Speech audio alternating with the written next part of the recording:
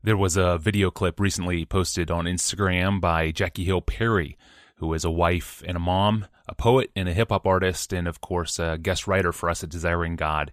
We are fans of her work, and the clip that she posted is a really bold and insightful word to married couples. I'll play the audio for you, Pastor John, and then I want to get your thoughts. Here's the clip. Question: how often are you honest with your spouse about your lustful temptation? When it comes to men, I think it might be two reasons why they might be unwilling to share with their wives about their struggle. One, they like it. They enjoy entertaining the fact that other women want them, or the ideas that pop up in their minds about what they could do with other women. That is a heart issue. Two, you women too insecure to take it. Every time this man want to let you in on what he's struggling with, you want to get in your feelings. So what you trying to say, you was thinking about another woman, and she was in your dreams? So you telling me I'm not worth dreaming about now? Girl, calm down. You should let the fact that he let you in on his heart give you security and the reassurance that he loves you. Letting our spouses in on our issue gives them the opportunity to hold us accountable and pray for us. And it uproots any opportunity for Satan to wreak havoc on our marriages through secrets. She gets to the point, doesn't she? Pastor John, well, any thoughts that you would add to this discussion? Jackie Hill Perry is very thoughtful. She's a thoughtful young woman, and it's manifest in this penetrating analysis into a man's love affair with lust and a woman's fears of letting her man talk to her about it. She isn't just blowing steam here. She's seeing through and seeing into, and that's a great gift that every Christian should aspire to. Another thing, as I listened, that makes these couple minutes compelling is that she's balanced. She goes after both men and women in their respective sins and weaknesses. She's not just harping on the man or harping on the woman. It takes two to tango, and it takes two to play hide and seek, especially hide, and she gets that right. The third thing that I thought of as I listened that adds depth to what she says is that she takes Satan seriously. There are a lot of people who don't even believe in Satan, and they're Christians who never give serious thought to how deceptive and destructive his designs are. Jackie draws our attention to the truth that Satan works in the dark. He's like roaches. You turn the light on, he goes away. You keep the light off, he might run right up your leg. When Paul says in 2 Corinthians 2:11 that we are not ignorant of Satan's designs, he was referring to the unwillingness to forgive. That's a field day. That's a dark kitchen for the roach of Satan.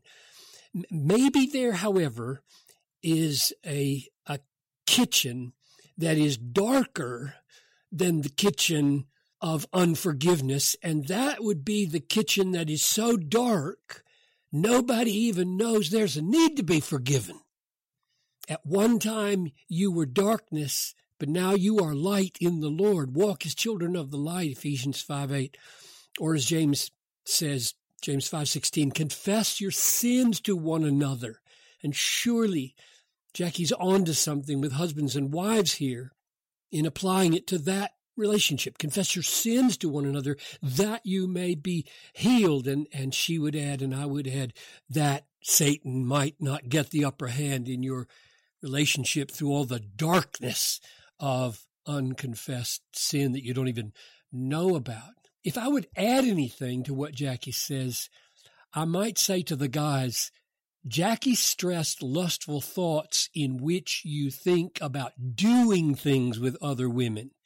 Don't let yourself off the hook if you say, well, I don't fantasize about doing things with other women. I just fantasize about seeing things.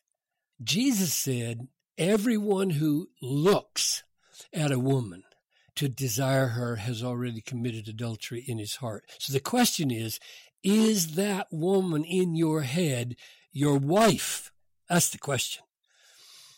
And the last thing that I would add is this.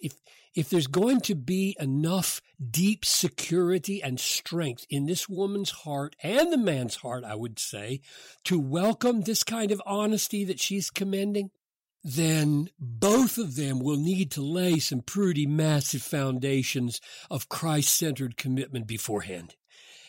And I mean like rock-solid, unshakable, blood-bought, spirit-dependent, Bible-saturated commitment, namely, divorce by either one of us is not an option. Noelle and I, my wife and I, said that divorce is not an option to each other over the last 47 years many times. And in our darkest, stormiest seasons, we knew there was hope to get through the storm because we had promised nobody's jumping out of this plane. So thank you, Jackie, for wise and penetrating words. I hope they bear much fruit. Yes, amen. Thank you. And thank you, Jackie, for this and for your online ministry. You're really serving the church well. And thank you, Pastor John, for your thoughts here as well, too. On Wednesday, we return. We're going to talk about the Old Testament and how to interpret it. Specifically, what promises of God to Israel apply to us as contemporary American and Western readers of the Bible today? It's a question readers for ages have been asking and wrestling with, and we will talk more about it on Wednesday. I'm your host, Tony Reinke. We'll see you then.